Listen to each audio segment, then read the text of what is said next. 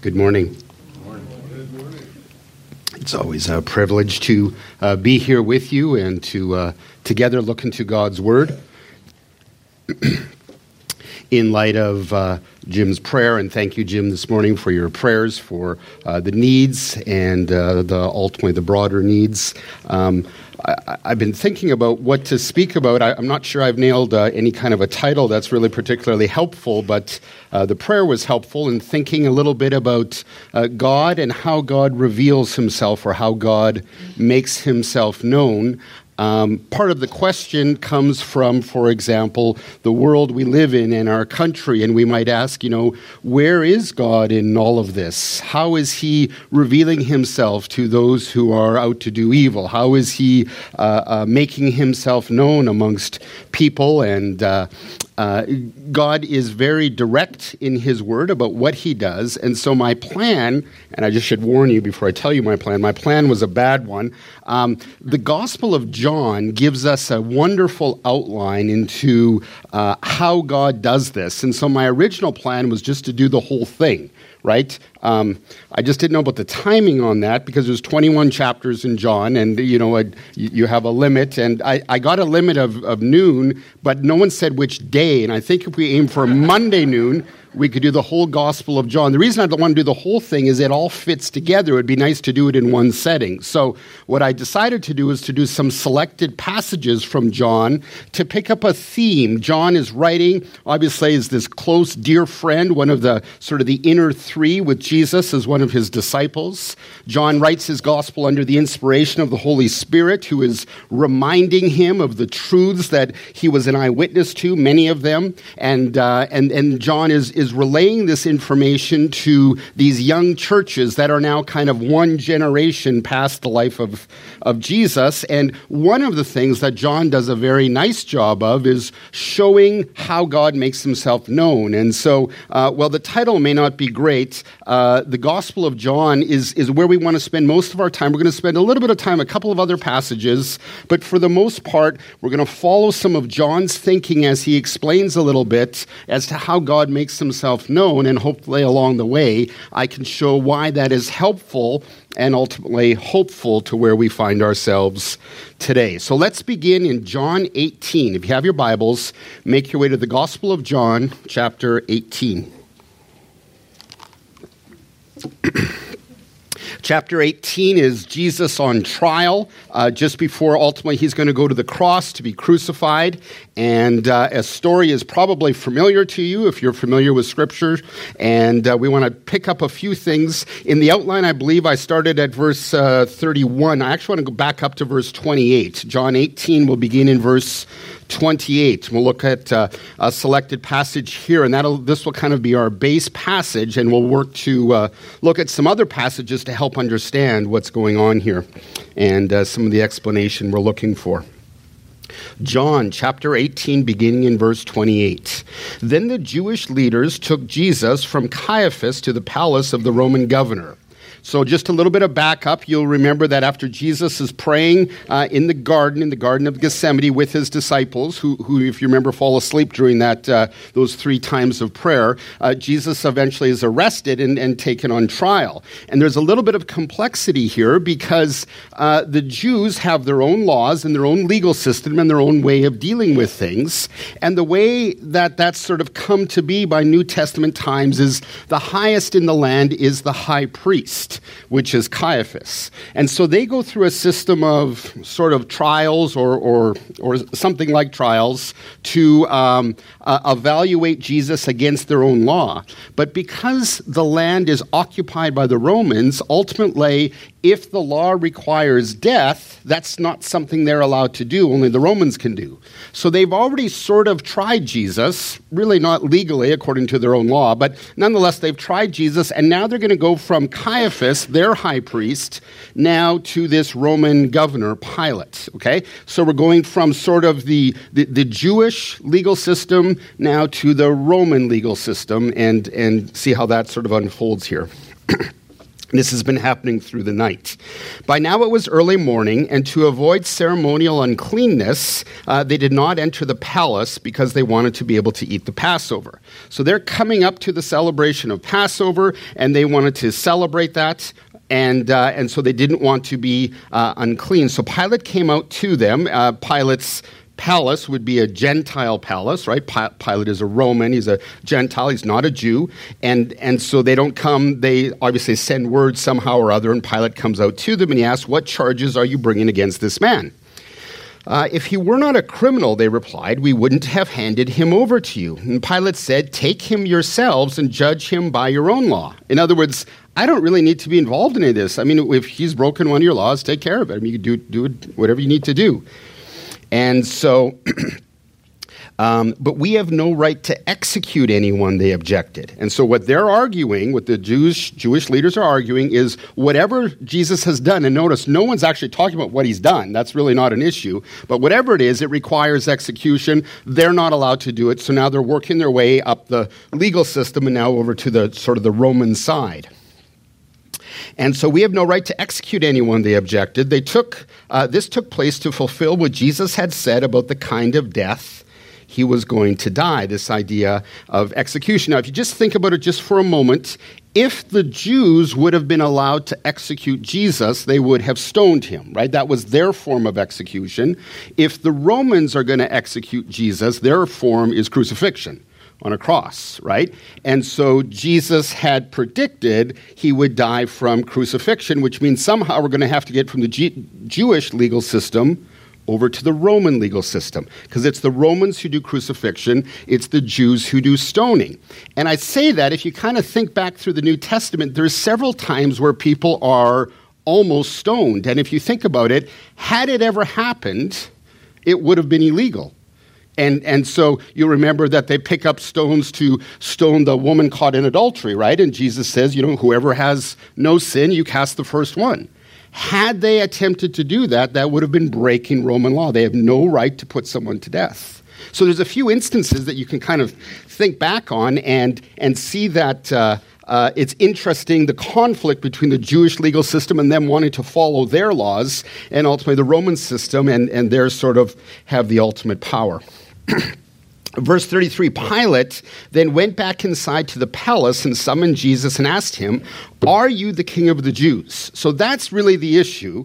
In Pilate's mind is this guy is claiming to be king. And of course, Pilate is a governor, and he's a governor on behalf of the Roman Empire. And the Roman Empire is run by a Caesar, and the Caesar doesn't really allow other kings. So if Jesus is a king, it's probably a little bit of a problem, but it's also kind of weird. If Jesus is a king, Pilate's the governor, he doesn't even know if he's a king. So we'd be talking about not a very powerful king, not a, you know what I mean? So it's he's asking, are you this king of the Jews? And another irony in what's going on here is the fact that Herod had taken that title for himself. Herod's long dead by now. But if you remember when Jesus was born, Herod had taken the title, "I'm the king of the Jews." And in the eyes of the Romans, Herod was a Jew. In the eyes of the Jews, Herod was a half-breed. He was an Edomian. And so Herod had told Rome to call himself the king of the Jews. The Jews had never agreed that he was the king. So this makes it very ironic when wise men from the east show up in Jerusalem and ask Herod, "Where is he who's born king of the Jews?" And they ask that, of course, to the king of the Jews. And so he's like, "I am the king of the Jews." And we're like, no, the one that's being born. And Herod didn't know. As the king of the Jews, he had no idea who the king of the Jews was, which is all sort of ironic. And now it's all coming back together, this idea of the king of the Jews. So Pilate asked him, "Are you the king of the Jews?" "Is that your idea?" Jesus asked. "Or did others just tell you about me?" "Am I a Jew?" Pilate replied. "Your own people and chief priests handed you over to me. What is it you have done?" Okay, so number one, are you king of the Jews? Jesus doesn't really answer the question, just says, is this something you've heard from somewhere else, or do you come up with this? And now the question has changed to, what is it that you've done? And Jesus responds this way, verse 36, "My kingdom is not of this world," which seems to be he's answering the question. I'm a king, I've got a kingdom, but not of this world. If it were, my servants would fight to prevent my arrest by Jewish leaders. But now my kingdom is from another place. "You are a king then," said Pilate. Okay, we're kind of piecing this together. I asked you if you're a king. We kind of got sidetracked on other things. I asked you what you did. Now you're telling me you're a king, but not of this world, or your kingdom is not of this world. It does seem to be that you're a king. Jesus answered, "You say that I'm a king. In fact, the reason I was born and came into the world is to testify to the truth. Everyone on the side of truth listens to me." Okay, so you can see we're kind of getting direct questions and, can I say it this way, indirect answers. We're kind of moving around a little bit here. He does seem to be a king. He does seem to have a kingdom. The kingdom's not of this world. Now we find out the reason he came was to testify to truth. Let's just briefly finish here. Verse 38, "What is truth?" retorted Pilate. "With this, he went out again to the Jews gathered there and asked, I find no basis for a charge against him. He's not trying to usurp Roman authority, right? He's not trying to overthrow the Roman government or trying to get towards ruling in some way. He doesn't seem to be any threat at all. And so Pilate says, I find no basis for a charge against him. But it's your custom for me to release to you one prisoner at a time of the Passover. Do you want me to release the king of the Jews?" And they shouted back, "No, not him. Give us Barabbas." Now, Barabbas had taken part in an uprising. Obviously, the story goes on. I want to go back and look at this response of Jesus to Pilate's sort of statement, "You are a king then." Jesus said, "You say that I'm a king. In fact, the reason I was born, the reason why Christ was born," he said, "was to come into the world to testify to the truth." Now, in this case, that word testify, it's going to be helpful if you can hear the Greek word. Again, John would have been writing in the Greek language, and so this would be recorded in Greek. Probably Jesus was speaking Greek. Maybe it was Aramaic. It's hard to know. Pilate would be a Greek speaker. So did Jesus know Greek? We're not exactly sure. Was there a translator there going between Aramaic and Greek? Aramaic would be much closer to Hebrew than to Greek as far as languages go. But nonetheless, the Gospels recorded in Greek. So the Greek word for testify is martyreo, where we get our word martyr from. And so the idea here is to testify. That's what Jesus says, "I was born and came into the world to testify." Testify simply means to bear witness to give a testimony for, to testify to martyreo in Greek, where we get the word martyr from, the truth. That's what I came to do. I came to testify, right? I came into the world to testify to the truth, to bear witness to the truth, to, in this Greek word, to martyreo, and we get the word martyr. And so we would say that a martyr is someone who testifies to their cause. A Christian martyr, a Christian dear brother or sister standing for the faith in places where there's physical opposition, they become a martyr in testifying to the truth. Testifying of the truth, we would say that, to martyreo. It kind of helps us, just a quick little sidebar, as we think about the idea of giving a testimony. We tend not to use that word testimony the way it really was structured to be used. Mostly for us, when we talk about testimony, we talk about our story. Born and raised in Canada, Dad was pastor, came to faith at a young age. You know, we give all these stories about things. There's nothing wrong with our story. Our story is important, and how we came to know the Lord. Those are unique and personal things, and all those are good. But a testimony really begins when you testify, or martyreo, to the truth. So the most important part of someone's testimony is, what is it that you believe, or what is the truth of your salvation? In saying that, what I'm trying to say is, everybody's testimony is exactly the same, right? We're all sinners saved by Christ. And so we express it in our own ways, in our own language, in our own phrasing. But what we're really trying to say is, my salvation came through Jesus. My struggle to find that, was through this, or in college, or in this situation, or after a car accident, or whatever it might be. But testimony is to testify, that is to bear witness to what is true, and what is true is the work of Jesus, which as believers, it's always the same work. Does that make sense? So a Christian testimony, the details are different. I was born here, you were born there, these kind of details, you were very young, old, whatever the situation may be, but the testimony is actually always the same. because it's always about the issue of what actually saved you, not how were you saved, but what saved you, and what saved you is always Jesus, right? We're never self-saved. We're saved by Jesus. So Jesus is saying to Pilate being part of the Roman government, probably the strongest force in the world, or at least the Western world. It's a little hard to always compare the Roman Empire to whatever was going on in the East. But nonetheless, the Romans were in power, certainly in the Western world, and they had the corner on power and strength. And this governor, Pilate, says, verse 38, what is truth? Kind of interesting that they've got all the power, they're just not sure what's true. What's truth? And Jesus had just said, I've come to testify to the truth. And so this is all part of how the Gospel of John has been arranged to help us understand this question and better to understand the answer. What is truth? How is truth revealed? Remember what I said, I didn't really have a good title, but I wanted to understand how God makes himself known. And so this passage is going to be kind of our main passage and kind of leaning against to understand how God makes himself known. And it's directly tied to why Jesus came. Why did Jesus come? I was born and came into the world to testify, to bear witness to the truth. Okay? That's why Jesus came. And so we've got to figure out, how does God make himself known? Which I might want to say, how does God make truth known? Wouldn't it be nice in the upcoming election if whatever was broadcast through the media was always true? Like, not just that he said that she said that they said that they did or they didn't, but that they actually did, right? That we would actually know, or if I'm elected, I will so-and-so such and such. We'd actually know, would they? Or even legally, could they? Sometimes you put forward ideas that wouldn't even be legal if you wanted to impose them. But nonetheless, so we want to center our understanding of why Jesus came, because I think that's going to help us to understand how God makes himself known. I'll see if I can continue to tie those two together as we work through it. So keep John 18 in mind. We're briefly going to leave John. We'll be right back. 1 Corinthians chapter 1. A little bit of background that we need. 1 Corinthians chapter 1.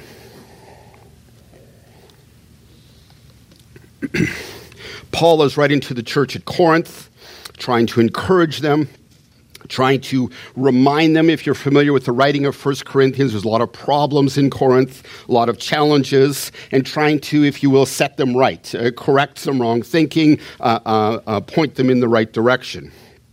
We pick up in 1 Corinthians chapter 1, Paul writing here in verse 17. For Christ did not send me would be Paul, to baptize. There'd just been an argument about who baptized who. Was I baptized by Paul? Was I baptized by Apollos? And so on. And Paul writes, he says, for Christ did not send me to baptize, but to preach the gospel. Gospel simply means good news. The gospel or good news, not with wisdom and eloquence, lest the cross of Christ be emptied of its power. Kind of an interesting comment. Paul is, again, a well-trained. He was trained as a Pharisee. He's well-educated. He's well-trained.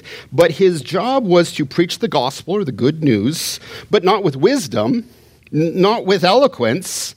Otherwise, the cross of Christ might be emptied of its power. So it wasn't about the great presentation or the wisdom in argument. Well, hopefully he'll explain more. Verse 18, for the message of the cross is foolishness to those who are perishing. But to us who are being saved, it's the power of God. For it is written, and now Paul will quote Isaiah chapter 29, I will destroy the wisdom of the wise and the intelligence of the intelligent I will frustrate. Paul goes on, where is the wise person? Where is the teacher of the law? Where is the philosopher of this age? Has not God made foolish the wisdom of the world? And we're going to keep reading, but just kind of watch. We're just going to be foolish and wise and foolish and wise. We're going to go back and forth with foolish and wise and wisdom of the world. And the wisdom of the world isn't wise, it's foolish. And God's wisdom, God's truth is foolish in the eyes of those who have worldly wisdom. Well, we'll see if we can figure this out. Verse 22. Verse 22, Jews demand signs. Greeks look for wisdom. In the Greek culture, philosophy, if you know anything about Socrates, there we go, and then Plato, and then Aristotle. They were very much into their philosophies, and what they were always looking for is the next good, really what it is, it's the next good, reasonable understanding of how things work. That's what Greek philosophy is. It's a way of putting things together to explain how things work. And so they were always looking for wisdom, that is, a reasoned explanation as to how we got here, where did everything come from, what's our purpose in life, where are we going, and so on. It never involved God and the true creator. It always involved these ideas of men as to explain how things are going on. Example, if you read any Plato, he has this long illustration about being in a cave, and really this world is all about seeing a shadow, and something else is real behind what we see and feel. And that was his way, his wisdom in explaining what was going on. So Jews are looking for signs, and Greeks are looking for wisdom. And Paul says, but we preach Christ crucified, a stumbling block to Jews, and foolishness to Gentiles. Here we contrast again the wisdom and the foolishness. But to those God has called, both Jews and Greeks, Christ, the power of God and the wisdom of God, for the foolishness of God is wiser than human wisdom, and the weakness of God is stronger than human strength. We could keep going on. I'm going to just stop there. That's enough to see Paul will continue in that argument, foolish and wise, the words of the wisdom, the thinking of the world. It's the smartest of the smart is foolish in the eyes of God, in light of the gospel, in light of the stumbling block of the cross. And of course, we can just quickly summarize that. The idea that an infinite, loving, and perfect God would send his only son to die for sinful people made in his image is a bad idea, right? That's the foolishness. Why would a good God sacrifice his own son, a good son, for bad people, right? That's the foolishness. But that's what God has done. And so this is the point related back to what we read in John 18. Pilate asks, what is truth? The idea behind the question, of course, is that truth is something that we figure out. Different cultures, different generations, different systems of thinking. People define their truth. We have that in our culture today. We have acceptable phrases that people use to define truth. We often use phrases like, well, what I feel in this situation. In other words, my angle on truth is going to be this, and someone else can have an other angle, as if there would be multiple truths or that truths are relative. It's pretty common in our culture. In different generations, in different eras, they would say different things. And all Paul is saying is, by the way, it's all foolish. As a matter of fact, I want to begin to show you that it's not even possible. That is the way of the world. And if you think of our world, for example, one way we could maybe just try and corner this idea of truth or wisdom is go to the right schools and get the right education. And whether we're talking about Ivy League schools, or maybe we're talking about schools in the UK and Oxford or Cambridge, or maybe we're talking about multiple degrees, a master's, a doctorate, a postdoctorate, and all sorts of what's being said is, if it's giving you the wisdom of the world, it's foolish. All of it. It's an interesting idea. Jesus came and he said to testify to the truth. Paul is reminding the church at Corinth that the wisdom of the world is all foolish. And what is true or what is wise is the gospel. The good news. Well, what's the good news? That a good God sent his one and only good son to die for bad people, sinful people made in his image who chose to defile his image. And so we start to see this. I'm going to show you one more, and then I want to show you why I'm showing you Matthew chapter 11. These are the words of Jesus. Matthew chapter 11. I promised we'd stay mostly in John. We'll soon be back. Matthew chapter 11. Picking it up in verse 16. Jesus has been doing miracles around the Sea of Galilee, in places that Wayne and Kathy will be giving tours in places like Capernaum, which really becomes Jesus' home base for ministry. Jesus grows up in Nazareth, right? Born in Bethlehem, escapes to Egypt for a period of time till Herod dies, grows up in Nazareth, right? And then begins his ministry and kind of relocates shortly after he's rejected in Nazareth, relocates to Capernaum. So if you've been to Israel and you've done the Sea of Galilee area, you've probably gone to Capernaum. Capernaum, and that was kind of Jesus' hometown. Well, now he's been ministering there in Capernaum and Bethsaida and some of the areas around there, and he's going to say these words, Matthew chapter 11, beginning in verse 16. Jesus is speaking, he says, "To what can I compare this generation? They are like children sitting in the marketplace and calling out to others. We played the pipe for you, and you did not dance. We sang a dirge, and you did not mourn." His little illustration that Jesus is giving is, i.e., people aren't responding. Right? We played the song for people to dance, no one danced. We played the dirge for people to weep and mourn, and no one mourned. There's no response in these people, is what Jesus is getting at here.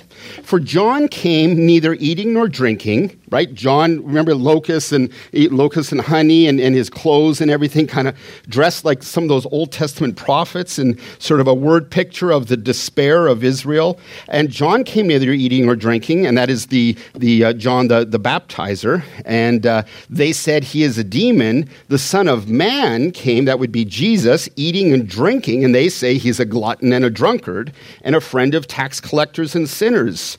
But wisdom is proved right by her deeds. Then Jesus began to denounce the towns in which most of his miracles had been performed because they did not repent. Right? Remember the little thing? We played a dirge and you didn't mourn. We played the pipes. We played the pipe for you and you did not dance. Right? There's been no response. You've seen these miracles and you haven't responded. Look what he says, verse 21. "Woe to you, Chorazin, one of the little towns on the shore of the Sea of Galilee. Woe to you, Bethsaida, for if the miracles that were performed in you had been performed in Tyre and Sidon, those are pagan Gentile cities on the coast of the Mediterranean, they would have repented long ago in sackcloth and ashes." Just to help you kind of think this through, Bethsaida, it's somewhere in the region of Bethsaida that Jesus fed 5,000 people, 5 loaves and 2 fish. Okay, what was the response? Nothing. No response. And so now he's saying, woe to you, Bethsaida. You saw an amazing miracle. Didn't move at all. But I tell you, it would be more bearable for Tyre and Sidon on the day of judgment than for you. And for you, Capernaum, that would be his now hometown. That's where he lives. And if you've gone to visit there, that looks like it's Peter's hometown. That's where Peter's mother's home is, probably where Jesus would stay when he was there. And again, if you visited these places, you go in Capernaum to visit the home of what we think is Peter's mother. Careful what you say, Jesus. And you, Capernaum, will you be lifted up to the heavens? No, you'll go down to Hades. For if the miracles that were performed in you had been performed in Sodom, it would have remained to this day. But I tell you that it'll be more bearable for Sodom on the day of judgment than for you. So to Bethsaida and to Chorazin, he compares them to Tyre and Sidon, two Gentile cities. Had I done the miracles in Tyre and Sidon would have repented. You guys didn't. To his own hometown, he compares to Sodom. You remember the issues in Sodom? Sexual debauchery and immorality and just unspeakable evil going on. And guess what? Better for Sodom than for Capernaum. That's what he just said. Verse 25, at that time he said, I praise you, Father, Lord of heaven and earth, because you have hidden these things from the wise and the learned, i.e. the people in Bethsaida, smart folks, right? People in his hometown, they know what's going on. And Jesus says, I praise you, Father, that you have hidden these things from the wise and the learned and revealed them to little children. Yes, Father, for this is what you were pleased to do. And again, we could go on, but we see that Jesus is saying because they don't respond, he warns them. This woe is this warning of impending judgment. And then he says, I'm glad, Father, that you didn't work through the wisdom, right? You didn't reveal it through the wise people, those who are well-trained, those who have the right credentials after their names, those who are well-studied and so on. You revealed it to little children. So again, we have this comment about sort of wisdom and how it's not accepted by those who it's presented to, but then it is accepted by sort of the unexpected, the child. The child receives. You see, children, the idea behind the little children is always the idea that they know they're dependent. Mommy, I want this. You know why they say that? Because they know they can't do it themselves, right? I mean, they know where the kitchen is, but they don't know how to turn the kitchen into chocolate cake. So they ask the mom, can I have chocolate cake? Or the dad, can I have this, right? They're dependent. And as we grow, we become, well, something that our culture champions, something called independent. Now, none of us are. If you were, you wouldn't need to come to Marathon. You wouldn't share your prayer requests. You share your prayer requests because we're dependent, right? We're all dependent on each other. We desperately need each other. And furthermore, we're all codependent on the Savior, because that's really where the source of power is. And so this is what Jesus is now presenting. Okay, let's focus on this idea from John 18, where we started, on this idea of truth. Jesus came to bear witness to the truth, and we've seen a couple of passages show that worldly wisdom, worldly truth ends up to be foolish. Okay, that's just a summary statement. What we see in 1 Corinthians chapter 1, what we see from Jesus' words in Matthew chapter 11, is that wisdom, the worldly wisdom, ends up to be foolish, and the truth ends up to be, in this illustration, embraced by little children. Okay, so we now want to see, okay, so if worldly wisdom will never get you there, here's my point. The only way that we can encounter truth is for God to give it. In other words, you can't study enough, you can't get enough degrees, you can't read enough books, you can't go to enough lectures, you can't attend enough seminars to somehow figure it out on your own. We are unbelievably lost. And what seems wise to us is, in the words of Paul through 1 Corinthians chapter 1, multiple times, foolish. We, if we want to encounter truth, will need it to be given to us, brought to us, delivered to us, because we have no ability to go find it ourselves. It's going to need to, well, watch how John does this as we look at how truth is revealed. I'm going to read several passages. You can follow me in your Bibles or simply just listen, because we're going to jump from passage in John to passage in John to passage in John. I want to show you sort of how they fit together. John 1, 17 and 18. For the law was given through Moses, grace and truth came through Jesus Christ. No one has ever seen God but the one and only Son, who is himself God, and is in close relationship with the Father, has made him known. John chapter 1, you remember how in the beginning was the Word, and the Word was with God, and the Word was God, was with God in the beginning. John 1:14, and now he's come to dwell among us, the idea of the Word being made flesh, and dwelling among us. And so John 1 is introducing this idea that the Word of God has come to dwell among us. The Word of God is ultimately found or fulfilled in the Son of God. And then we get this passage. I'll read it again for you. John 1, 17 and 18. For the law was given through Moses. You can go back and read Exodus, Numbers, Deuteronomy, Leviticus, Numbers, Deuteronomy. For that, the law came through Moses. Grace and truth, and I want to focus on the truth part, came through Jesus Christ. Where did we get truth entered in? It came through Jesus. Okay, now Jesus has already introduced in John chapter 1 as the Word. That is, part of what we're saying, is that Jesus is the truth. And when he comes, Jesus is the truth. And we'll see that a few different times in a few different ways. But what we also see is that Jesus is the Word of God. And really the Word of God begins in Genesis and ultimately ends in Revelation. And so the whole Bible is this presentation of truth. Presentation of truth. Why? Because you'll never get it on your own. None of us will. It's not that you won't, but I did. No. I won't, you won't, they won't, he won't, she won't. No one will, because wisdom for the world is folly in comparison to the wisdom of, what's it always compared to? The gospel. The good news. What's the good news? That even though you can't save yourself, someone's willing to do it for you who can. Right? That's the good news. You can't save yourself. You can't fix yourself, but someone is willing to do it for you, and that someone is able. I mean, it'd be great if I said, listen, you can't save yourself, but I'm willing to do it for you. And then you say, well, are you able? Well, no, but I'm willing. right? Jesus is not only willing, he's able, right? That's unique. I'm not willing, but let's say I was willing. I'd say I'm willing, but I'm still not able. It doesn't help you anything. Willing and able, right? That's the good news. Jesus is willing. Jesus is able. So, truth came through Jesus, and he makes the Father known, okay? John 18, we had a statement. I was born to testify to the truth. Remember that? John 18. Okay? John 1, truth came through Jesus, and he makes the Father known. That is, the Father is truth, and the Son makes the truth known. John 5:30, I by myself can do nothing.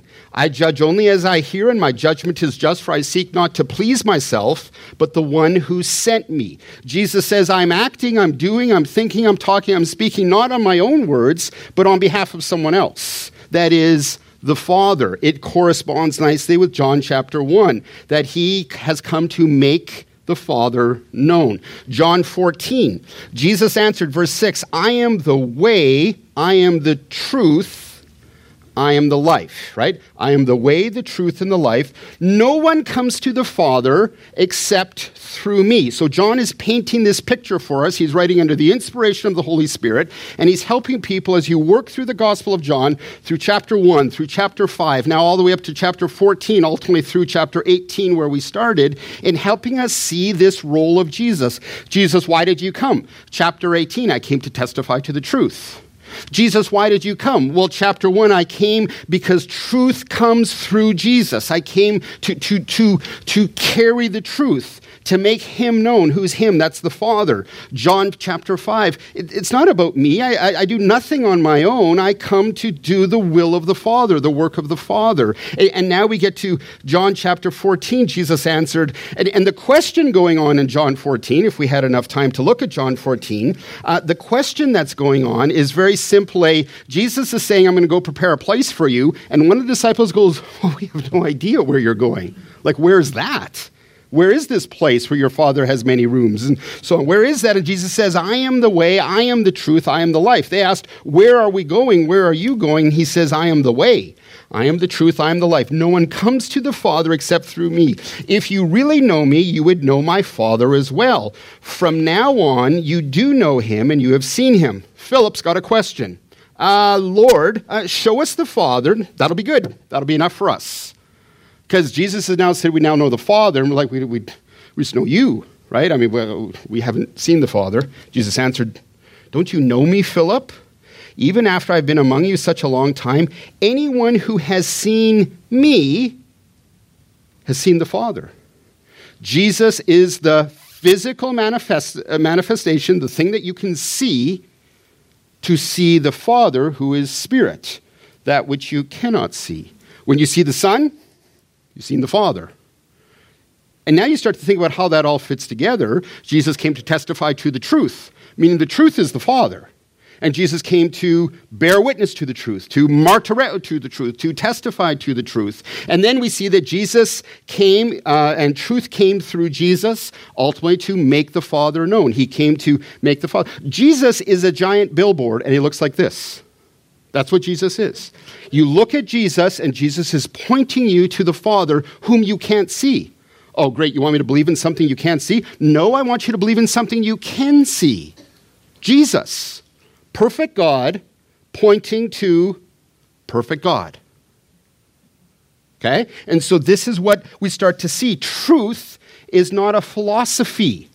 Worldly philosophies, they're foolish, all of them. No disrespect to all the philosophers out there, but they're all foolish, right? Truth is personal. It's found in the person of Jesus. And so anything that goes for a worldly, I've got this great system, I've got it all figured out. No, systems are foolish. God is relational and gives us a relationship with his Son, who is the truth, who brings the truth, who points to the truth, and the truth is the Father. John chapter 15, when the advocate comes, verse 26, John 15, verse 26, when the advocate comes, that would be the Spirit, whom I send to you from the Father. That's Jesus speaking. Jesus will send to you the advocate from the Father, the Spirit of truth, who goes out from the Father will testify about me. And you also must testify, you must bear witness, you must martyreo, for you have been with me from the beginning. And so we find out that God the Father is truth, that Jesus is truth and came to testify about the truth, to show us the truth so that we could see the truth, and ultimately that we are given the Holy Spirit to live in us, which is the Spirit of truth. That is the very nature of God. The Father is God, the Son is God, the Spirit is God, and there's only one God. The very nature of God is the very structure of truth. It is the very structure of revelation, how we can know truth. And ultimately, it's the very structure of Scripture. You see, what this actually was just the doctrine of the Bible. That's what the Bible is. It is the Son making the Father known, and we're so sinful we can't see it unless we have the Holy Spirit within us, guiding us into all truth. You see that? Truth is personal, and yet that's what God is giving us in His Word. He's giving us, ultimately, not merely information about truth, but He's showing that truth is personal. Ultimately, truth is found in the Son. When we look at our world, or we roll back the clock 100 years, or 300 years, or 700 years, or 1,351 years, it's always the same thing. The world is lost and needs to see truth, and truth is always personal. That is, it's found in a person, not a system.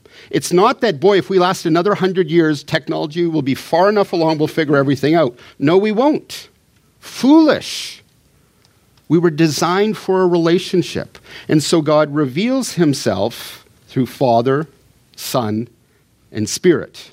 The Son testifies to the Father, and the Holy Spirit fills us to make Himself known.